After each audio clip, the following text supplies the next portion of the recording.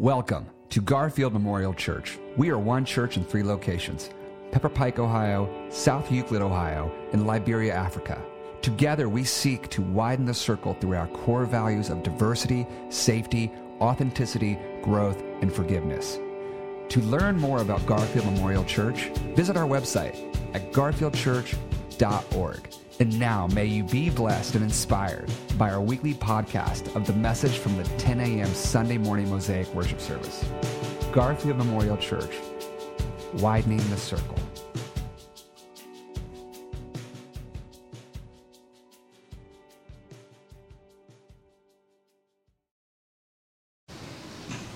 Good morning, everyone. My name is Amelia Cleveland Traylor. This is my husband, Michael, and we've been away from you all for about 3 years.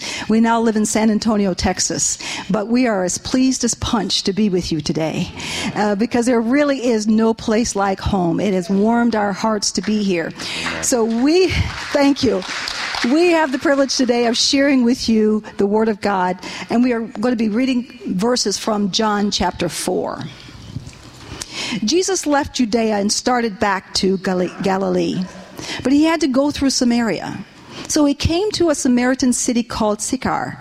Jacob's well was there, and Jesus, tired out by his journey, was sitting by the well. It was about noon. A Samaritan woman came to draw water, and Jesus said to her, "Give me a drink."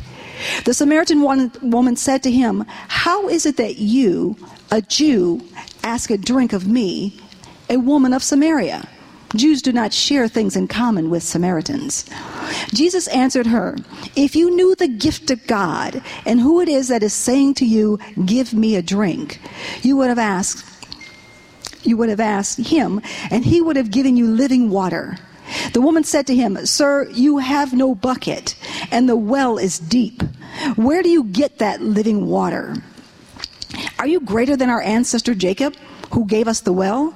Jesus said to her, "Everyone who drinks of this water will be thirsty again, but those who drink of the water that I will give them will never be thirsty. The water that I will give will become in them a spring of water gushing up to eternal life." The woman said to him, "Sir, give me this water so that I may never be thirsty or have to come coming here to draw water." Jesus said to her, "Go call your husband and come back." The woman answered him, "I have no husband." Jesus said to her, "You are right in saying, 'I have no husband,' for you have had 5 husbands, and the one you have now is not your husband. What you have said is true." The woman said to him, "Sir, I see that you are a prophet. Our ancestors worshipped on the mountain, but you say the place where people must worship is in Jerusalem." Jesus said to her, "Woman, believe me, the hour is coming when you will worship the Father neither on this mountain nor in Jerusalem." You worship what you do not know. We worship what we know. But the hour is coming, and now is here, when true worshipers will worship the Father in spirit and in truth. For the Father seeks such as these to worship him. God is spirit, and those who worship him must worship in spirit and truth. The woman said to him, "I know the Messiah is coming, who is called the Christ. When he comes, he will proclaim all things to us." Jesus said to her, "I am he, the one who is speaking to you." Just then his disciples came, and they were astonished that he was speaking with a woman. But no one said, "What do you want?" or "Why are you speaking with her?" Then the woman left the water jar and went back to the city. She said to the people, "Come and see a man who told me everything I've ever done. He cannot be the Messiah, can he?" They left the city and were on their way to him. Many Samaritans from the city believed in him because of the woman's testimony. "He told me everything I'd ever done." So when the Samaritans came to him, they asked him to stay with them, and he stayed there 2 days. And many more believed because of his word. They said to the woman, "It is no longer because of what you said that we believe, for we have heard for ourselves, and we know that this is truly the Savior of the world." And now Luke 6:38. "Give, and it will be given to you, a good measure, pressed down, shaken together, running over, will be put into your lap. For the measure you give will be the measure you get back." May the Lord add a blessing to the reading of his word. Amen. Amen. So good to be with you. So good to have Pastor Mike and Pastor Amelia back. If you don't know, they served our church faithfully as pastors of discipleship. And we're, just like Vondra, scooted out to widen the circle. And are doing so in Texas, and just so glad to be there. My cup is full today. It's just full. I mean, you know, with comings and goings and opportunities for baptism, it's full. But you know what the psalmist said when your cup is full? Anybody? It runs over. The old King James, runneth over. So we used to have an old corny song in the church. We'd say, "Fill my cup," and then the next line was, "Let it overflow." I want you to do that. I'm going to say, "Fill my cup," and you say, "Let it overflow." Ready? Online? In your living room? If you're driving, it's okay. People will think you're a little weird, but I preach to my steering wheel all the time. Ready? Fill my cup. That's what I want to talk to you about today, overflowing. Overflowing with the grace and the goodness and the love and the peace and the power of God. Our vision team has come up with a 10-year vision, thinking that God has called Garfield Memorial Church to be a place of reconciliation. We've talked about a renaissance of reconciliation. We're not going to run from the divisiveness of this world. We're going to run toward it. And we're going to go at it with the life and the love and the power of Jesus Christ. Where there's neither east or west or north or south. Jesus said, "In my kingdom, people will come from the right and the left and the up and the down and all the corners of the universe to sit and eat." That means be in fellowship together in the kingdom of God. And we're gonna be so outrageous at this church that we're going to model that like it's true. Right? Like the trajectory of the church, Revelation 7:9, where every people, tongue, nation, and tribe will be before the Lord. And our vision team has said to us, how do we measure that? How do we measure what we're doing? And that's why we're in this teaching series, Weighed in the Balance. That comes from Daniel 5, verse 27. I don't have enough time to talk about.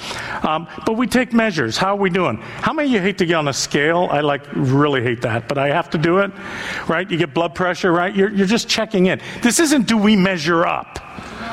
My God, people are driving themselves into the grave because they're so worried whether you measure up. I hate to mention this to you, but it's not about your accomplishments. You can't take that with you. It's what God has accomplished on our behalf in Jesus Christ. So this isn't about do we measure up, but it's how am I growing? How am I becoming more into the likeness of Christ? How are the fruits of the Spirit growing within me? So our vision team said 4 questions. We're on question 3 today. I'm going to talk about the first part of it this week. Pastor Terry will talk about next week. The first measure was love. We talked about this in 2 parts. How am I loving my neighbor? Now don't stop there. The way God loves them. This isn't Hallmark love. This is forbearing, going the distance love. How am I loving my neighbor the way God loves them? Last week we talked about humility, and we said you can't talk to anybody about humility because if you go to somebody and ask them about how they're so humble, if they answer, you have to go talk to somebody else. Humility. How am I putting the needs of others ahead of my own needs? And today, the third leg of the stool is sharing. How am I overflowing? How has my cup been filled and it's overflowing to the lives of others? How am I sharing the good news of God's love for, you see that word? All people. You remember Jesus, he sent his disciples out and he said, go into the world and make disciples of who? All. Right? You know what the word all means in the Greek language? Yeah, it means all. Pastor Lori knows that. It means all. Like not some. Go and make disciples of some people that look like you and vote like you and act like you. Go and overflow to all. people. How am I doing that? So I turned to this story, the woman of the well. I've been preaching every Sunday now for 31 years, and I've probably preached on this sister 31 times. I think it's once a year. I'm so sure if I ever make it to heaven, I hope I do. I'm working on that, right? I think I'm going to know her. Like she's unnamed. I'm going, oh, that's you. I preached about you for 31 years. I think this encounter is amazing. And I'm going to do two things with it today about sharing your faith. I want to talk to you about a party principle and a party invitation. Now, for those of you who are like, that's not very religious, okay, a kingdom consciousness and a kingdom encounter, but I'm going to stay with the first part. A party principle and a party invitation. The Kingdom of God is a party. That was a book written by one of my mentors, Tony Campolo. And I thought about that years ago. I was in Williamsburg, Virginia. I was at a conference called the Festival of Homiletics, right? It was a preaching conference, but us religious people have to, we can't just say it's a preaching conference. We have to say it's a festival of homiletics. And the world goes, huh? Like, anyhow. But I went there, and my mentor, Dr. Tom Long, one of my homiletics teachers, was there. And I was graduating from seminary, so I tagged along. And I went to the hotel I was staying, and I went to the elevator, and on the elevator was taped like this handwritten note that said party in room 210. Everybody invited. 8 p.m. That's pretty cool, man. I got on the elevator, I went up to my room, and I thought, man, isn't that interesting? I wonder who's going to be in room 210 tonight at 8 p.m. Like the couple that was sightseeing and they're getting bored with it. The salesperson that was on the road and getting kind of tired of call after call after call. Somebody making a long journey across the country has stopped in and said, hey, maybe I'll stop for a moment of festivity. Children who saw the sign who were going to sneak out of their parents' rooms to see what the heck is going on in room 210. And when I went back down to dinner that night, 6 o'clock, I was to meet Dr. Long, and I looked on the elevator and the sign was gone. And in its place was an officially typed sign that said the notice about the party in room 10 was a hoax, signed the management. And I kind of felt a little depressed about that, man. You know, I went down to dinner and I told Dr. Long about it, and I said, this is what I saw, and I said, can you imagine, it's a party where it doesn't matter how we got there. We're all invited. And Dr. Long said something to me I'll never forget. He said, perhaps if there's ever going to be a party like that, the church will have to throw it. That's the party principle that we have to have. See, because when you have that fact that you're not the host of the party, you're not in charge of the party, right? You're just an invited guest. And if you know you're going to go, you see people differently because you know they're on the guest list too. And who knows that the host might not seat you next to one another. And so you behave that way. One of my mentors, Dr. Gerald Mann, used to say, if I get to heaven and I care who's there, I'm not in heaven. Right? And so we have that principle, this party principle. And that's why Jesus had that in his mind. Jesus loved a good party. That's why his first miracle in John's gospel was what? Turning water into wine. My Southern Baptist friends have not forgiven him for that. But, he was at a wedding and he was festive and he didn't want the host to be embarrassed. And he was there to experience life. In the Jewish halakha, it says where there's no wine, there's no joy. It was a symbol of joy. He was in this place. He said, I come that my joy might be in you. In fact, the religious people were so uptight about him, they called him a glutton and a drunkard. They called him a friend of sinners as a criticism, and Jesus took it as a compliment. And he sat at table with you and with me, even in our dark times, even when we don't measure up. Because he loved the party. And he had what I say be kingdom conscious, right? He had a kingdom consciousness. In fact, every time Jesus opened his mouth, he talked about the kingdom. And the kingdom was a place of a messianic banquet. The kingdom was a place where people would come, I said, north and south and east and west, sit and eat and fellowship together in God's kingdom. He was so conscious of the kingdom, every time Jesus opened his mouth, he talked about it. The kingdom of heaven is like somebody that found buried treasure in a field. Looked ordinary, looked common, but they found it, and in their joy sold everything they had to be in that field. Kingdom of heaven's like a father with two sons. One of them stuck up and one's an idiot, but he loves them both. And Luke said the kingdom of heaven It's like a party. Read it, where everybody's invited. But very few come, and the Father's heart is broken. See, we have to have this consciousness to share our faith, that this is who we are, and this is what we've been invited to. And guess what? Everyone else has been invited too. Right? I don't care if the management tears down the sign. I don't care if political parties tear down the sign. I don't care if any tyrant of this world tears down the sign. There is a party in the heavenly room 210 on earth as it is in heaven, and we're invited. We're invited. Oh, before you cheer that, the person you dislike the most is invited too. Nobody cheered for that one, did you? Wait a minute, Chip, But this is the consciousness we have to have. And this is the consciousness Jesus had when he went into Samaria. The last place a Jewish person would be caught dead in Samaria. Samaritans and Jews hated one another. It's a history, if you know, it was a race war. All right? It was a result of racism. It's not new. Right? The Samaritans had intermarried with the Assyrians, and the Jews hated that because they were of impure blood. Right? And isn't it interesting when Jesus said the person that acted the proper way was a Samaritan? Remember that parable, the Good Samaritan? In that day and age, Jewish people would have never put good and Samaritan in the same sentence. In fact, the guy who was the preacher who was taught the parable of the Good Samaritan, when Jesus said, who was the neighbor to that person? He couldn't even say the word Samaritan. He said, the one who showed kindness. See, this was hatred. Hatred. And it says, look at this verse, if you heard it read when Scott, Mike and Amelia read it for you. It says, Jesus left Judea and started back to Galilee, but he had to go through Samaria. Now, those of us from northeastern Ohio, we think, okay, I'm going from Cleveland to Canton, I have to go through Akron, right? Do you drive another way? Y'all are looking at me like I'm crazy. Right? You go north to south. And when I first read this before I went to seminary, before I studied the language and the study of the land, I thought that's what it meant.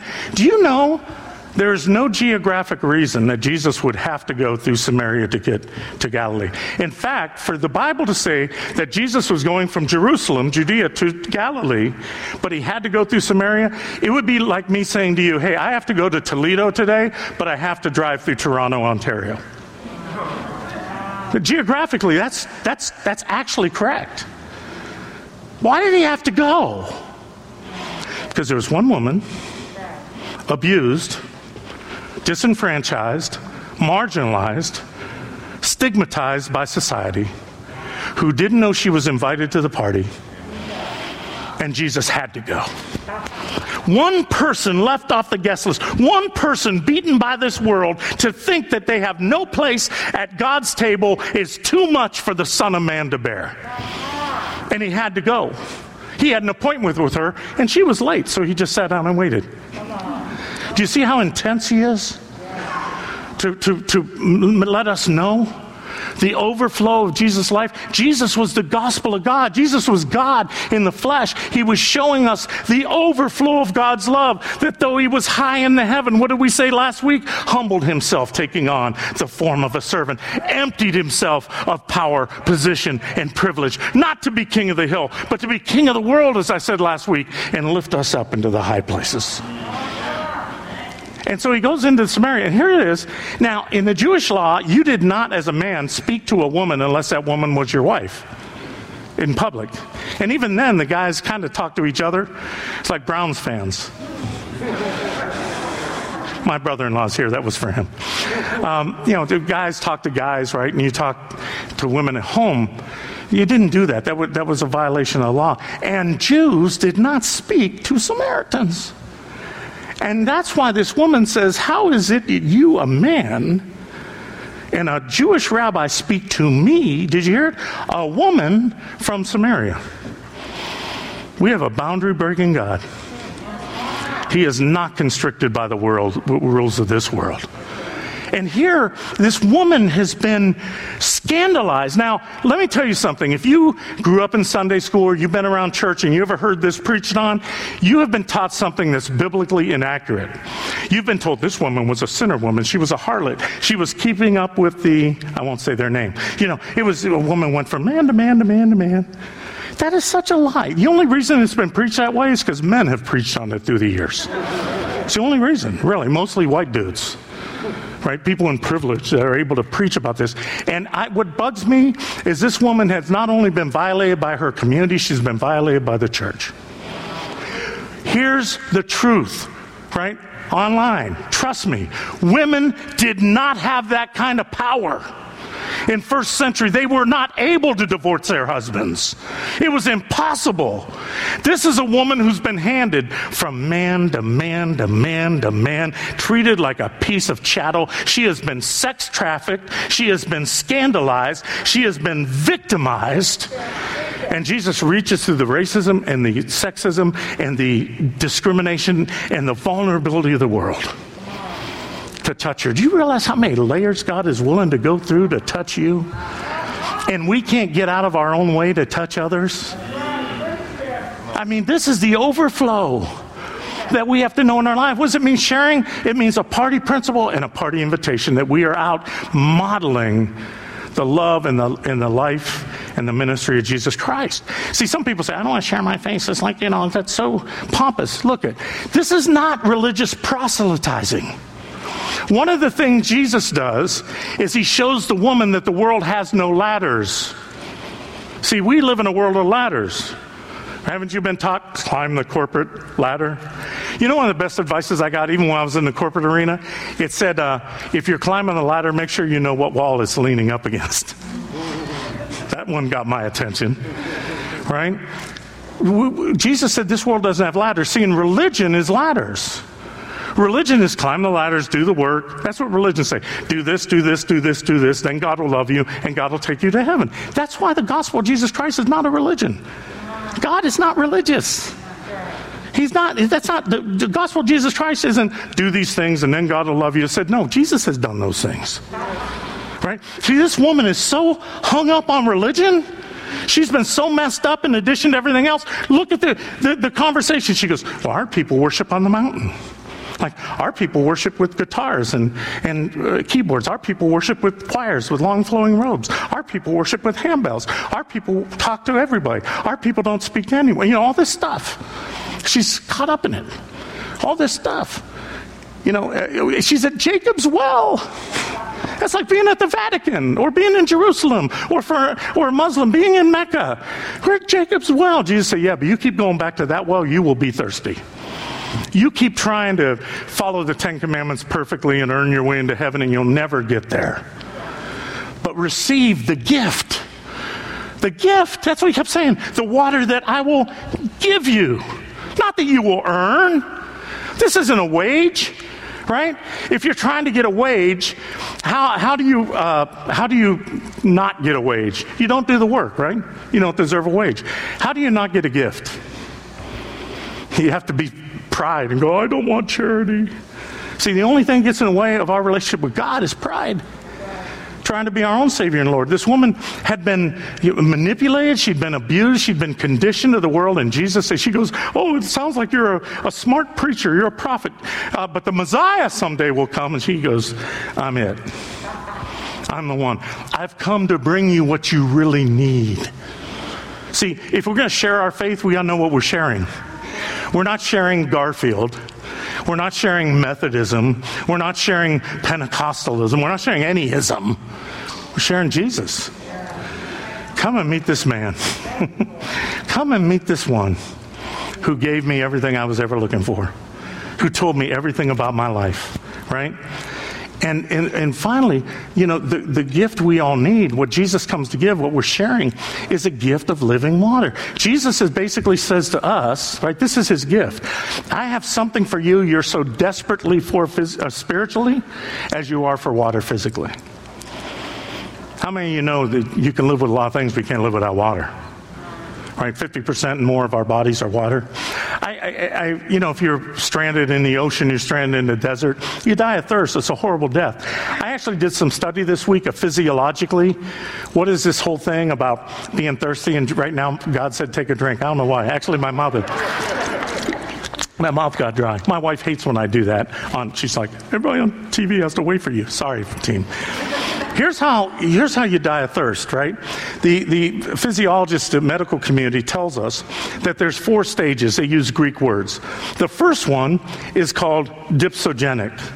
All of us dipsogenic, it means thirst-provoking. We live as bodies, physical beings, dipsogenic all the time. We have thirst, right?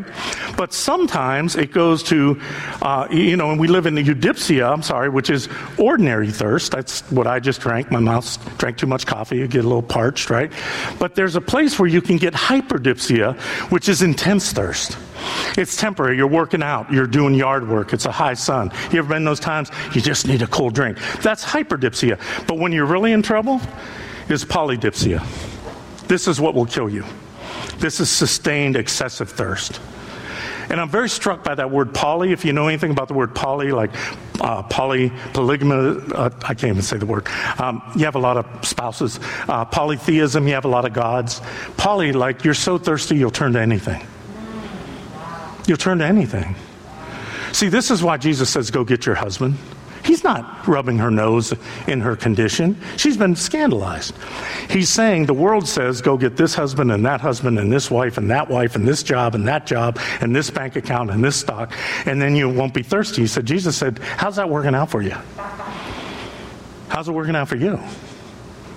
We're chasing after so many things to solve a thirst that only God can finally bring.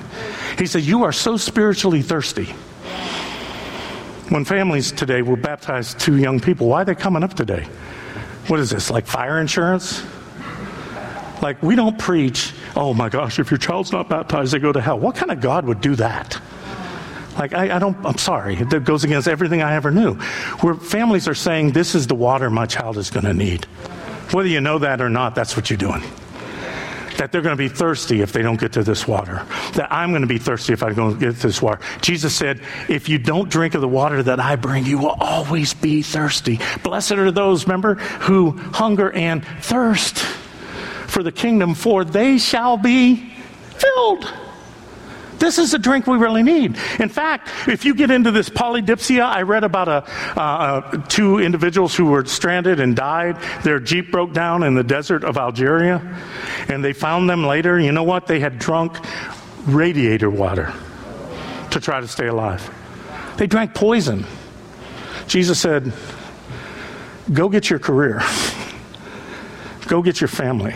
Go get your education. That's what he says. Is that going to fill you? You're drinking poison because you're so desperate for the water that only I can bring. And that's what we share. We don't sit up at the top of the ladder, right? You got to study this scripture. Like, we got the woman at the well in chapter 4. Do you know what chapter 3 is in John? It's the story of Nicodemus. Right? Be born again. We all know that story, right? It's very interesting. Long narratives buttressed right up against one another. One is a guy at the top of the ladder, Nicodemus. He's the lead pastor. He's a superintendent. He's a bishop. He's a moral person. He's an upstanding person. That's what religions say. And people at the top of the ladder, how do they talk to people down at the bottom of the ladder? They're condescending. They say, you don't have the right doctrine. You don't say the right prayers. You don't do the right things. And Jesus says, no, I say the prayer for you. Read John 17. I did the right thing for you. Read that. It matters what I say about your life. And when Nicodemus, the guy at the top of the ladder, who comes to Jesus at night because he doesn't want his religious friends to see him, and he opens his mouth, do you realize Jesus won't even let him get a word? He starts to talk, and Jesus says, you need to shut up and be born again. You need to start over. You need to become like a child. But the woman who's at the bottom of the ladder, he's so patient with.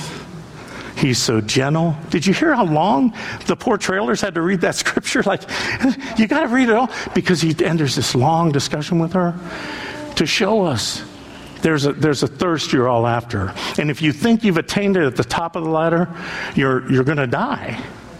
And if you're at the bottom of the ladder thinking the world decides who you are, you're going to die there too. But come and give the drink that I offer. Right? That's why on a high holy day, I'm going to go to John chapter 7. I'm driving the tech team crazy back there. They're like, he's out of order. And Jesus was out of order too, because he was at a religious festival. Watch this. The last day of the festival, the great day. This is Easter for Christians. This is Yom Kippur for Jews. This is Ramadan for our Islamic brothers and sisters. This is the high holy day. And can you imagine we're here at Christmas Eve or Easter, and all of a sudden Jesus in a least likely form stands up and screams. It says he cried out. That means he shrieked. What? Let anyone who is thirsty come to me. Not to church. Not to confession. Not to communion, as wonderful as that is. Not to those things are wonderful vessels to bring you to me. But they're not me. Come to me. And drink. What? Out of your heart shall flow rivers of living water. I want to end with this. Notice what Jesus said to that woman in John 4, the next slide. He says, the water I give will be a spring. You know what that word spring literally means? In the Greek, it means fountain. I'm going to put a fountain in you that's going to overflow.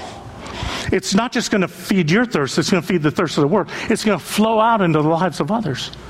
This is what God does. If you're not overflowing with the love and the grace and the peace and the power of God, maybe you're religious. But have an encounter with this one. He will fill your cup so much that it will overflow. He wants to put in us a fountain. And look at this woman. I love this verse. It says that she left her water jar. I never saw that before. I love the Word of God. It's just like after she got this drink, she didn't need her water jar anymore. To leave your water jar in the desert in Israel is like suicide.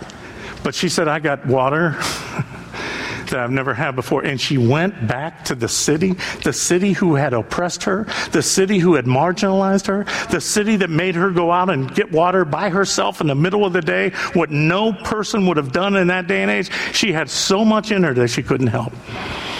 I think somewhere David said, he prepares a place for me even in the presence of those who don't like me very much. And I'm going to overflow into their lives. See, this is what God wants to do. He wants to put a fountain in us. I'm going to be in trouble, but that's okay. She'll forgive me. My wife has said to me, quit talking stories about me so much. I have one more, honey. I promise. Next week I won't. But, I'm married to a woman who's a fountain, because she's been filled by God. And this happened to me. We weren't going to a restaurant for over a year, just like everybody else. And when the weather turned nice, we were eating outdoors. And we wanted to go out and eat on a patio. And we went to a local restaurant, and we went in. And my wife went in, and there was a young adult, a hostess there. And my wife knew instinctively something I would have missed if she had been crying. And she never said hi. She didn't do anything. She made a beeline to this woman. She put her arms on her, and she says, honey, what's wrong? And they sat, and the woman cried with Terry. And then next thing I know, Terry said, I'll be with you later, Chip. And she's out. She's out in the car, and she's getting our personal cards, and here's our number, and here's the church, and we want you to know you're loved. And honey, if you're watching online right now, I want you to know that was a fountain of living water. It wasn't her, it was Jesus. And she can't help it because it just overflows. See?